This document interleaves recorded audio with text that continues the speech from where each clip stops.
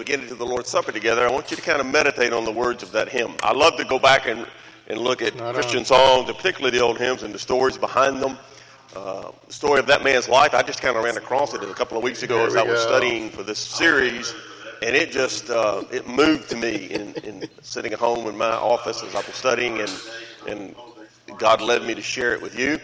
And clearly that hymn has been around forever. For those of you that are my generation, you will, and it's still on television because I watch it every day, the Andy Griffith Show, greatest show that's ever been on television, and Barney Fife, the greatest character that's ever been on TV. Well, that show is on daily. You can watch it. On one of the episodes, they're just in the office. Andy and Barney are in the office, and they're just kind of talking and doing paperwork, files, and they start humming, and then they start singing. You know what they're singing? That hymn. And they literally are singing about the guilty stains. It's pretty fascinating. So I want you to hang on to that. We'll talk about why in a few moments. A couple things I want to mention to you, and then we're going to get into God's Word for today. So you go ahead and turn to the book of Esther. If you don't know where it is, just go to the book of Table of Contents and start there. All right, a couple things I do want to mention to you. Number one, if you're interested in our starting point class, you know more about what is a Christ Church, who we are, where we came from, we're in the process of putting that together. Going to start a brand new class here in a couple of weeks. Mike Clay and Rhett Butler are going to be doing that, our elders. You can sign up on the website, or you can just contact me or one of them, give your contact info, and I'll pass it on to them, or they'll have it. Let you know what's going to be at 9:30 on Sunday morning. 3 of the classes will be at this campus, 3 will be at the Bartlett campus. There'll be people from both campuses together, and something that we want to continually try to do is bring our campuses together. We are one church with 2 campuses. The help group is the one thing we do where it works, and student ministry is getting there. But we want to do more and more together as 2 campuses, one church. So, starting point, if you're interested, you can get signed up for that.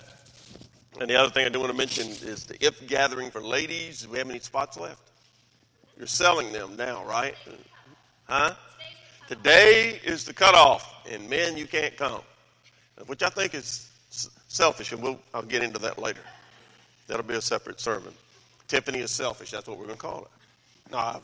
So, ladies, it's this Friday night and this Saturday, most of the day, to about 3 o'clock in the afternoon, right here in our fancy auditorium, so you can come. And I really think you would benefit from it. We've done it once before, and I know some people that are involved in it, and I think a lot of them.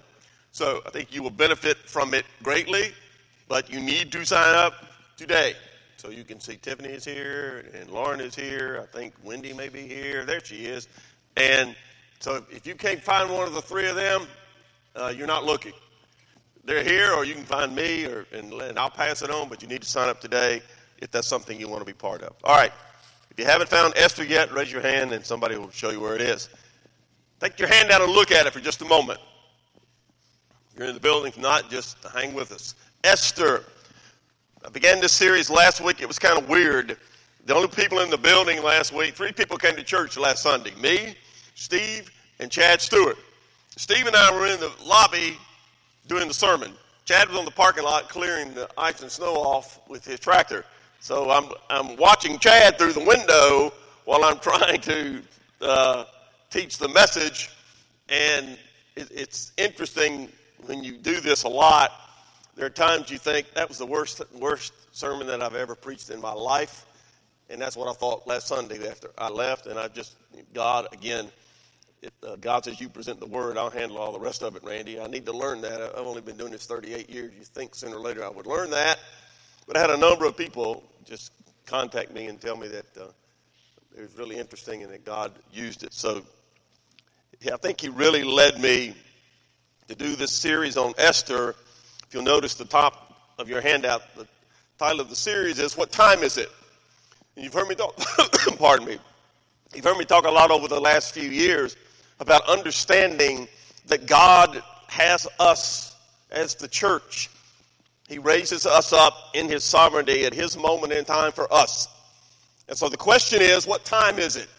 As we begin to look at the book of Esther, and the answer from us applicably in our lives, when God says, what time is it? The answer for us is it's our time. It's our time to be used by God, the providential hand of God working through us for this moment in time to impact our culture for Jesus Christ and for the gospel. That God doesn't do anything by accident. I was reading from Jeremiah this morning in my 9:30 class, and in Jeremiah chapter 1, God makes it clear to Jeremiah, I've got a message for you to take to the nations. The nations means everybody, because nations means Gentiles. So you're going to take it to the Jews, and it's for everybody, Jeremiah. I've got a message. You're my prophet. I want you to go and share this with everyone. Before you were born, Jeremiah, I set you aside. I sanctified you. I set you aside for me. Before you were even considered, I had a plan for you. And if you understand Jeremiah's life, it's fascinating when you go back to the very beginning. We talked about Jeremiah a few years ago, and we did that series on him. He's known as what? Not Jeremiah was a bullfrog. Don't say that. Some of you Three Dog Night fans. Jeremiah was known as the weeping prophet. Why? 50 years. About the length of time that I've been a Christian. 50 years. Jeremiah faithfully preached God's word, and he had 0 positive responses. How many church committees would he make it past? None. 0 positive responses. And he even reaches a point in Jeremiah chapter 20. He reaches a point where he says, I can't do this anymore. I'm being mocked daily. The word of God is being mocked. They're looking at me and laughing at me, and they're laughing at you, God. I just can't do it anymore. I will not open my mouth again. And the very next word, what's my favorite word in the Bible? But. The very next word, but. The word of God was like a fire in my bones, and I could not stop speaking it. So what we have to understand, and I think that's the genesis in my heart of this series, is the time. What time is it? It's our time. Is it a difficult time? Yes. We live in a hard culture to be a Christian? Absolutely. But we need to understand it's a great time to be a believer. To live out your faith, to share your faith, to be genuine. And we talked about our series before this one about being a genuine church, a non-hypocritical, one that genuinely loves. So that non-believers who are looking for hope, who are looking for meaning, who are looking for purpose, will be drawn to the Christ that we serve. So it's a great time to be a believer. It's also our time. God has raised us up. If you'll notice the top of your handout, we're not going to go over all this because we hit it last week, but I just want to set the stage for where we are. Esther 4:14 is the key verse for this series, the theme verse. Who knows, Mordecai says to Esther, we'll get to that next week. Who knows whether you have come to the kingdom, Esther, for such a time as this? And God would say to us, you have. I've raised you up for this time. And the theme of this book and the theme of the series is the providential hand of God. And the word providence we talked about last week means God provides. He fulfills his promises. He will provide. Daniel chapter 4 says, in order that the living may know that the Most High rules in the kingdom of men, he gives it to whomever he will, and he sets over it the lowest of men. That was not Daniel the prophet saying that. That was not a Jew saying that. That was pagan King Nebuchadnezzar after God got his attention. You can read about it in Daniel. Daniel's a great book to read. Set the prophecy aside. Just read it. It's an incredible story of God, time, king after king after king, and God reminding pagan king after pagan king after pagan king, empire after empire, that your gods don't exist. I am God. And every one of them comes to the same conclusion, these pagan kings. Every one comes to the same conclusion. The God of Daniel, the God of Shadrach, Meshach, and Abednego, the God of the Hebrews is God. He's proven himself to be God. That principle has not changed. Our God, the one we serve, our Savior Jesus Christ, Our Father, the Holy Spirit, one God, three persons. Our God is the great I am. He's always existed, no beginning, no end. He is the only self-existent entity or thing in the universe. He is. Everything else he made. And that's who we serve. That's the exciting thing about understanding. Point 1 on your handout. The period, what was going on in Esther. This is the Persian captivity of the Jews. It's the end of the Babylonian captivity, and Cyrus, king of Persia, was raised up by God to allow the Jews that wanted to, that were in now the Medo-Persian Empire, Babylon, Medo-Persia, they'd been in the Babylonian captivity for 70 years. And God had told them in Jeremiah that it was going to end in 70 years. God raises up Cyrus and says to them, has Cyrus issue a decree? God does. You could go back to your land, back to Jerusalem, back to Palestine, which, by the way, had been leveled. There was nothing there. No Jerusalem, no temple. The land was, they had nothing to go back to except enemies like the Samaritans that were going to fight them. 50,000 chose to go back. They're called the remnant. What we're looking at in Esther is the group that did not go back. They stayed in Medo-Persia because they had it good there. And one of the fascinating things about studying Esther, we mentioned this last week, you will not find the name of God in this book one time. Not one time. The only other book in the Bible that's the case is the Song of Solomon. So Esther is a unique book. No, not one mention of God. And yet what you'll see is that God raises up, raises up, raises up. Here's why. He's going to keep his promise. It began in the Garden of Eden. He said to Satan, the seed of the woman will come and crush your head. And then in the Abrahamic covenant, he said to Abraham, I'm going to make of you a great nation. I'm going to bring from you a seed by whom all the nations of the earth will be blessed. And then Galatians tells us that seed was Jesus, who was the Christ. Historically, Jesus of Nazareth was the fulfillment of Genesis 3:15, the fulfillment of the Abrahamic covenant. So when you get here in about 480 BC, the time of Esther, you've got Jews that have gone back into the land, the remnant. You've got the rest that have stayed in Persia. And God, to keep his word, has to keep them alive. That's what's going on in the book of Esther, because as we're going to see in the next few weeks, a man named Naaman decides that he's going to have the entire Jewish population in Persia annihilated, destroyed. And there appears to be no hope for them. And God raises up a little Jewish girl named Esther, who becomes queen of Persia to save his people, because God keeps his word. So that's where they are. You've got Xerxes, is king of Persia. Vashti we dealt with last week. She's now gone. She's been deposed. You've got Haman, Mordecai, and Esther that we're going to get into starting this week. And what you're going to see, as we talked about last week, you never see God, you never see his name mentioned. He's invisible, yet he's invincible. We don't see God. There's many examples of that explained to us in Scripture where Jesus talks about you can't see the wind, but what can you see? You can see what the wind does. God is invisible. God is a spirit. But he's omnipotent. He's omnipresent. And he's omniscient. He knows everything. He's all-powerful. He's everywhere. That's who our God is. And that God has grace. He's always been a God of grace and mercy. And that's what we have to share. And then you get to point 2 on your handout. The glory of Xerxes. This is where we were last week.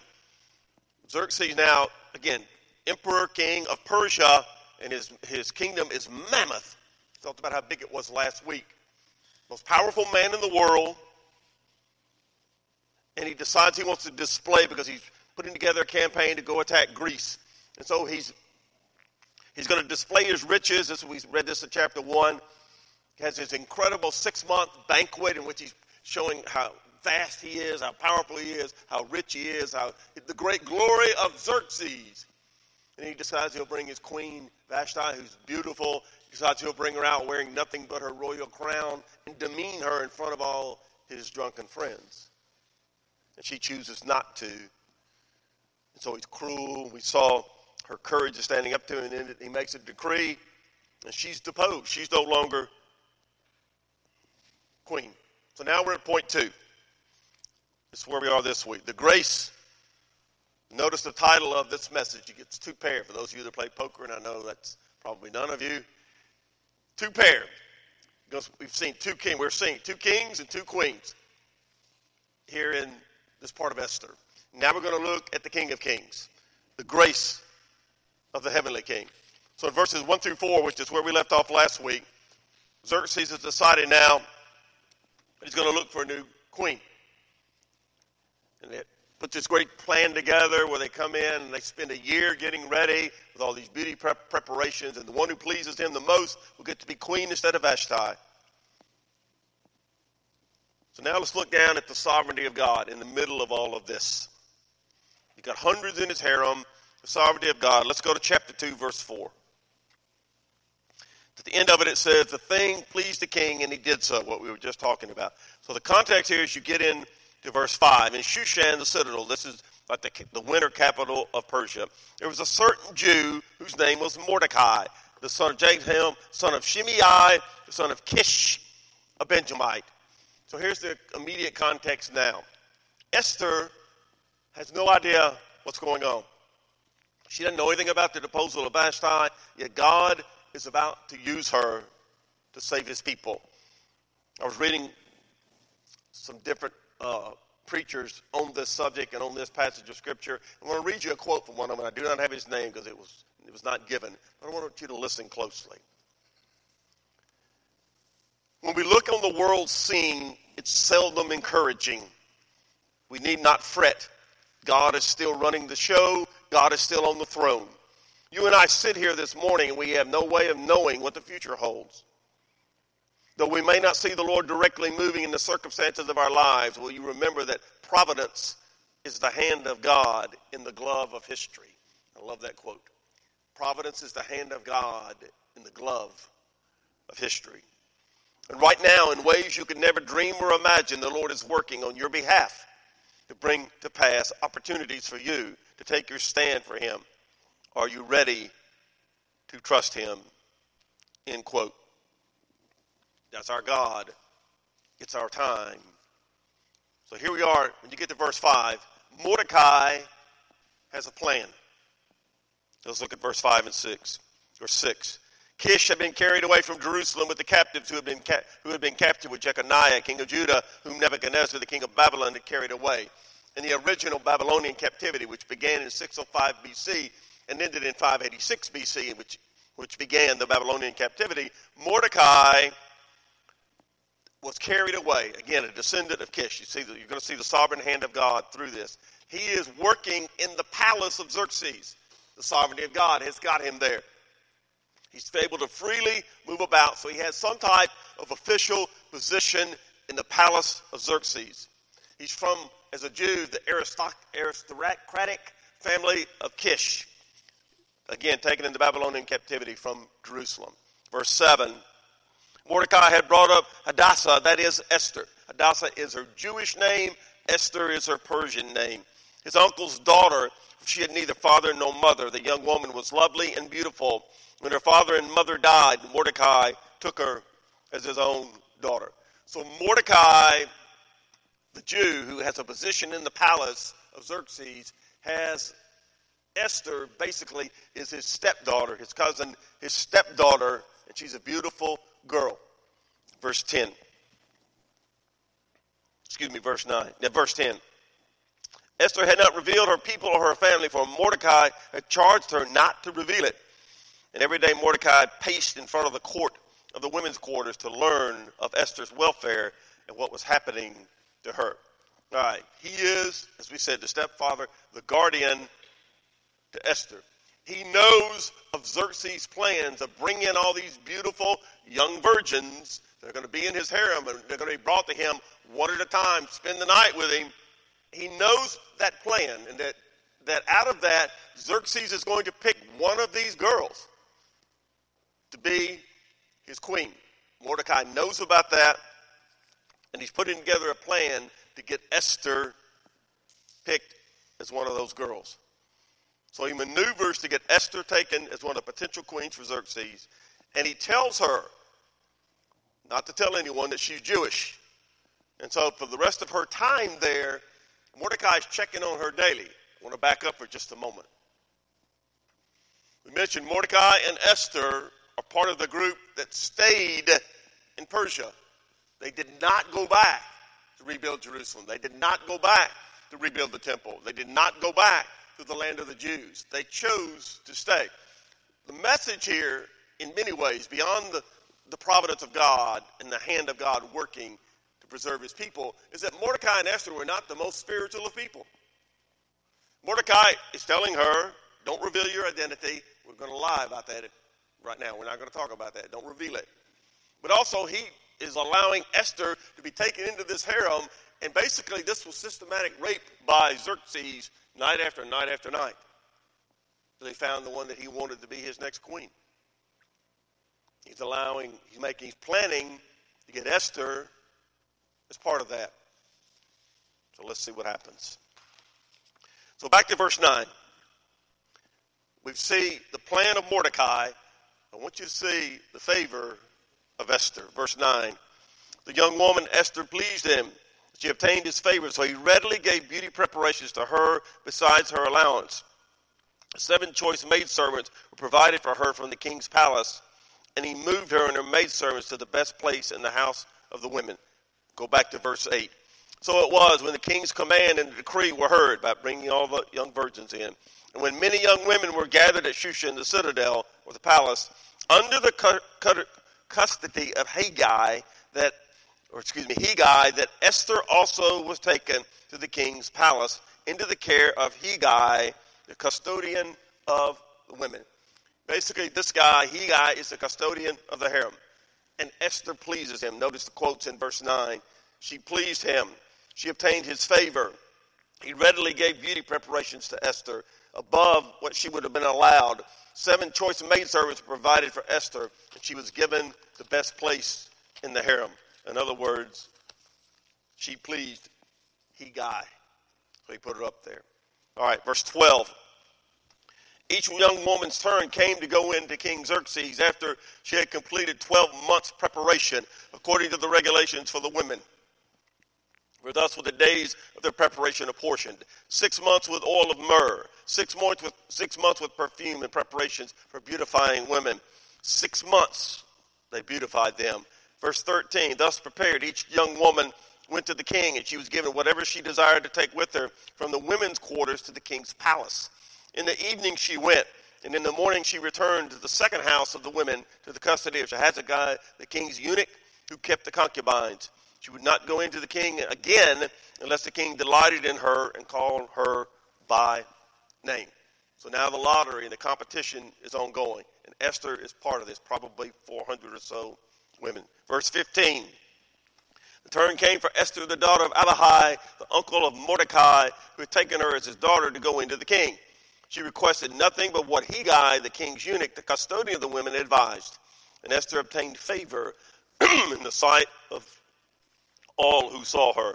So Esther was taken to King Xerxes into his royal palace in the 10th month, which is the 7th month of Tebeth, in the 7th year of his reign. So she does exactly what her sponsor, Hegai, he wants her chosen. She takes his advice, does exactly what he tells her to do. She's got his favor, she gets the favor of all, and ultimately the favor of God. She had favor in the sight of everyone. So, again, picture. I want you to see what's going on. Verse 17, now the result. Xerxes, the king, loved Esther more than all the other women.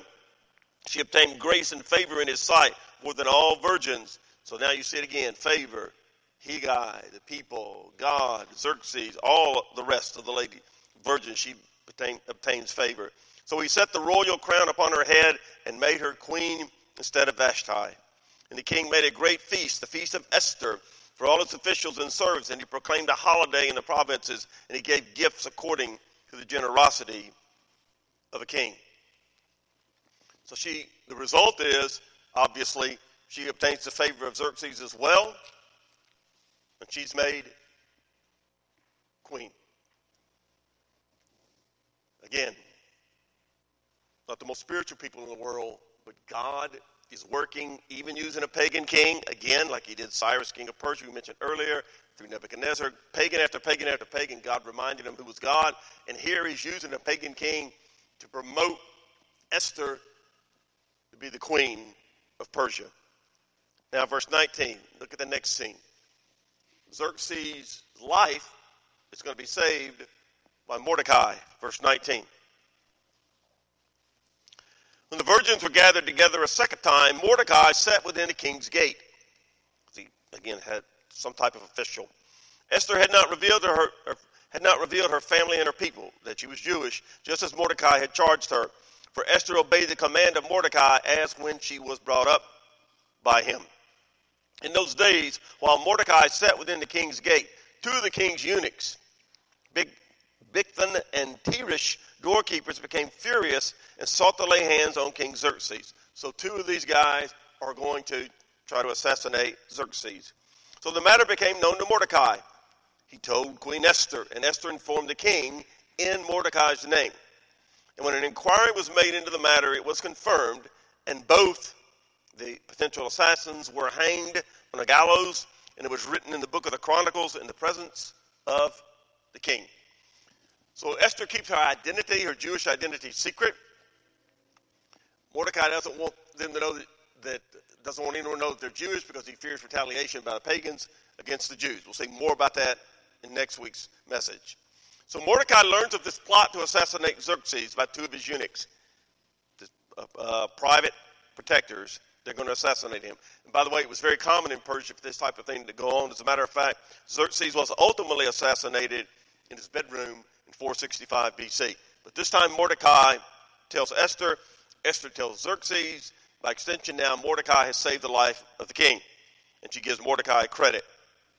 So we'll see later that he gets no reward for this, but he does get credit here. So again, message. What time is it? What time is it? It's time for us to understand that God doesn't expect us to understand everything that goes on around us. What does he expect us to do? First and foremost, the theme of the entire Bible is what? Trust me. The righteous shall live by faith. Habakkuk. Trust me. That's the theme of all Scripture. Believe me. Trust my word. Believe me. Rest in my favor, in my grace as my children. Trust me. Trust in my providence. I will provide for you. There's example after example after example of that in Scripture. Think for a moment about Joseph. Joseph. Godly man. Only wanted to do what God wanted him to do. What did his own brothers do to Joseph? Sold him into slavery and told their father what? Brought him a coat with blood on it and said he'd been killed. Just sold him. They wanted to kill him, and one of them had a little pang of conscience. They didn't do it, so they sold him. In the moment, did that look good? If you were Joseph, a godly man, did that look good? Could you be confused and say, why, Lord? Of course. So he ends up in Egypt. Ends up where? In prison. Does what's right in prison. And yet, he just sits there. Kind of like, God, did you forget about me? What about me? He's just there. He does what's right. Continues to honor God. And ultimately, he becomes what? Second most powerful man in the world. Next to Pharaoh of Egypt. And God, in his providence, there's a famine in the land. And everybody who wants food has to go to whom to get it?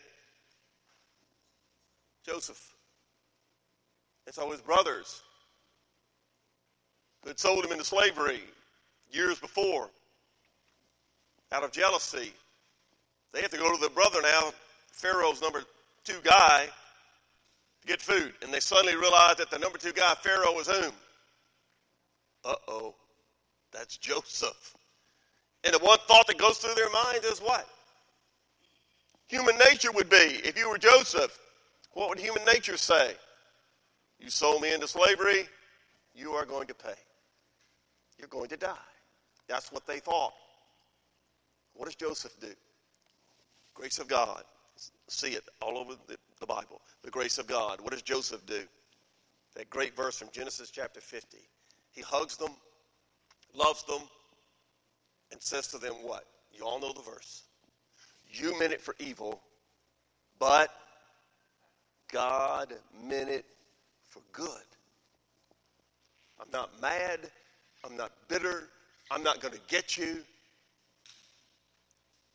I'm going to give you food because God put me in a position where I can do that because God meant it for good. As we talked about last week, as you read the book of Esther, it's simply a story and a picture that behind it, however bad it may be in the moment, Romans 8:28 is true. God works good. Is always working good for his own. In this case, God is working good to preserve the nation of Israel. In your life, as a believer, God is working good even though in the moment you don't see it. You may not even know how. But in the moment, however bad it may be, God says, I'm always working good to those who love me, to those on behalf of those who love me, or those who are called according to my purpose. And that does not mean that your life is always going to be smooth. And for people who preach that, it's just not biblical. I guarantee you, I can look out here and see, I know in my own life, in my sweet wife's life, over the last year, the difficulties that some of you have gone through. Just this past 12 months.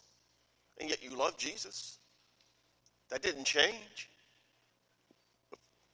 We live in a sin-cursed world. And life at times is going to be very difficult.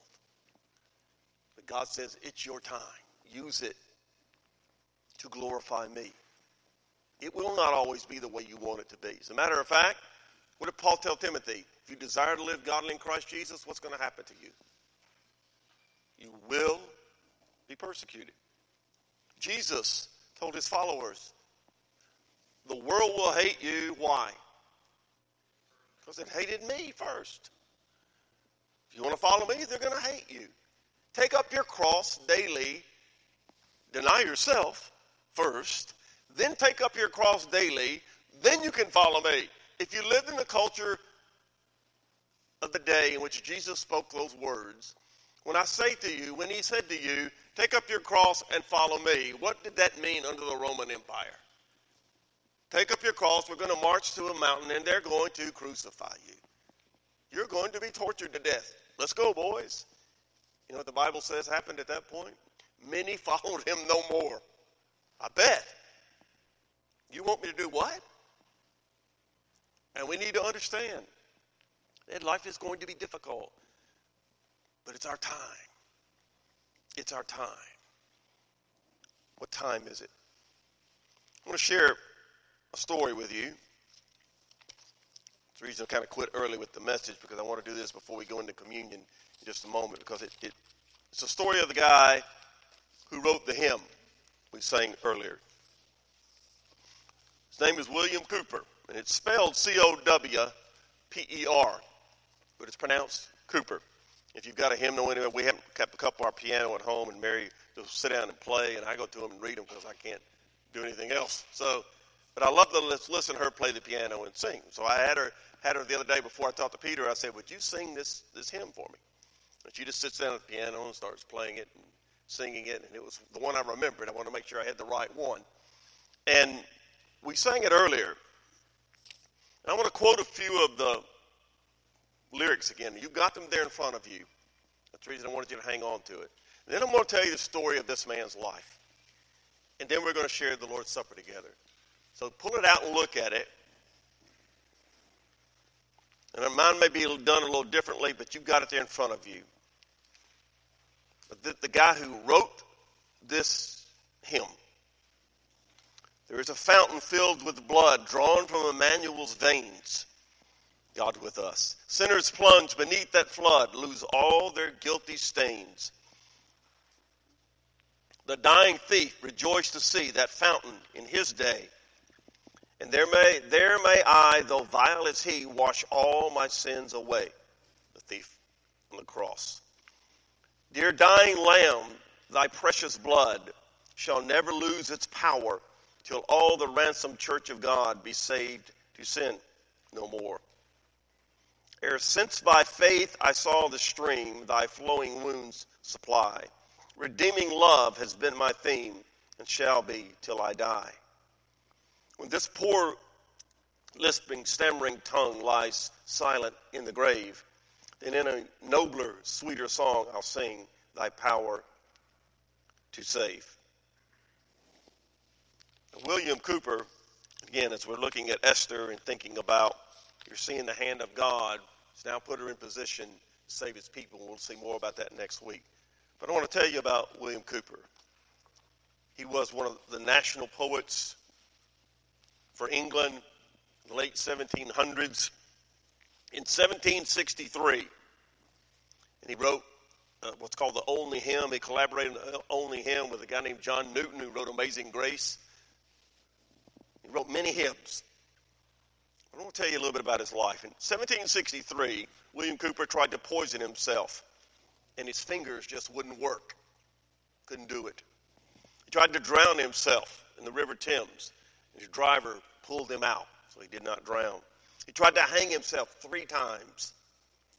And the garter that he was using to try to hang himself broke every time. And he wrote these words, quote, "Conviction of sin took place, especially of that just committed. The meanness of it, as well as its atrocity, were exhibited to me in colors so inconceivably strong that I despised myself with a contempt not to be imagined or expressed. This sense of it secured me from the repetition of a crime which I could not now reflect on without abhorrence, a sense of God's wrath and a deep despair of escaping it instantly succeeded," end quote. What you'll see if you go back and you study this man, read about his life, is that he constantly, for the rest of his life, he struggled with the wrath of God. He never felt like he was worthy, and he was just terrified of the wrath of God. And he wrote magnificent hymns like we just read. Everything he read condemned him. He couldn't sleep. When he did, it brought terrifying dreams. When he awoke, he, quote, reeled and staggered like a drunken man. So in late 1763, after all we just talked about that happened, he was committed to an insane asylum called St. Albans. And he met a 58-year-old man named Dr. Nathaniel Cotton, who took care of the patients at this asylum.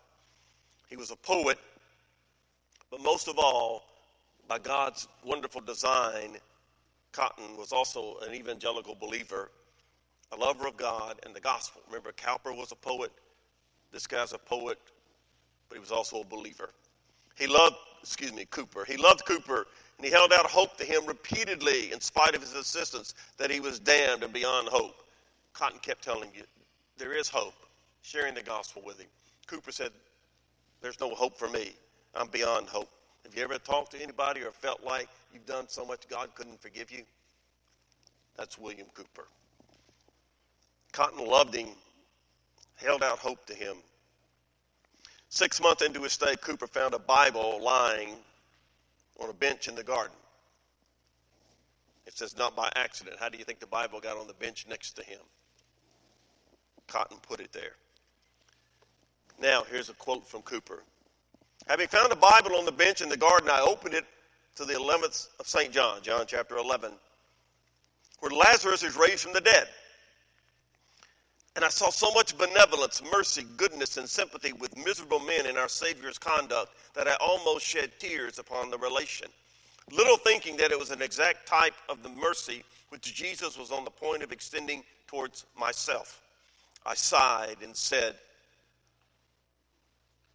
"Oh, that I had not rejected so good a Redeemer, that I had not forfeited all his favors. Thus was my heart softened, though not yet enlightened. So he read that. That's what he felt, end quote. So increasingly he felt he was doomed forever. There was no hope for him. Then he had another revelation, and he opened his Bible to Romans 3:25, which says about Jesus, whom God has set forth as a propitiation through faith in his blood to declare his righteousness for the remission of sins that are past through the forbearance of God.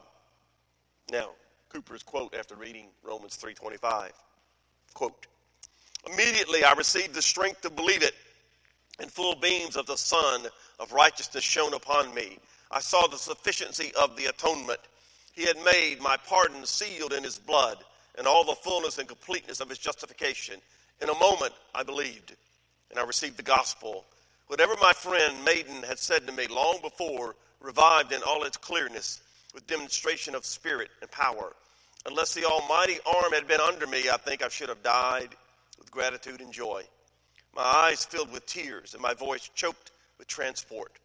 I could only look up to heaven in silent fear, overwhelmed with love and wonder, end quote. Went through all that he went through. God brought him to an insane asylum, and he got saved there, and he left there, and he went to a church, and he met a man named John Newton, who wrote Amazing Grace. And Newton was his pastor, confidant for years. Now here's the point. He tried to kill himself repeatedly, tried to hang himself several ways. God's not your time. Not your time. The message of the book of Esther is, I am there even though you don't see me. I'm there. And I'm always working good. For us, it's to trust God. Here's what I'll do. I'm going to pray, and I'm going to ask Cameron to come up and lead us in the Lord's Supper as the worship team. What they're going to play is that hymn again. And as you're getting ready to take the elements, I want you to meditate on those words, remembering the man's life, that God has always got something he's doing. It's our time. Would you bow your heads, please? Father, we thank you again for loving us. We thank you for the person of Jesus Christ. But without him, we have no hope. And even when we think we have no hope, you're extending that hand.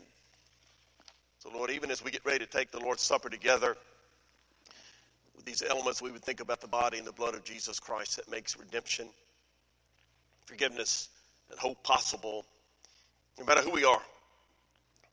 Maybe like William Cooper, we just think, God can't forgive me, I've done too much. Yet Jesus said, I died, and God is not willing that any should perish, but that all should come to repentance. So, Lord, we thank you for that in the time that we live, it's our time to share that God, that gospel. We pray in Jesus' name. Amen.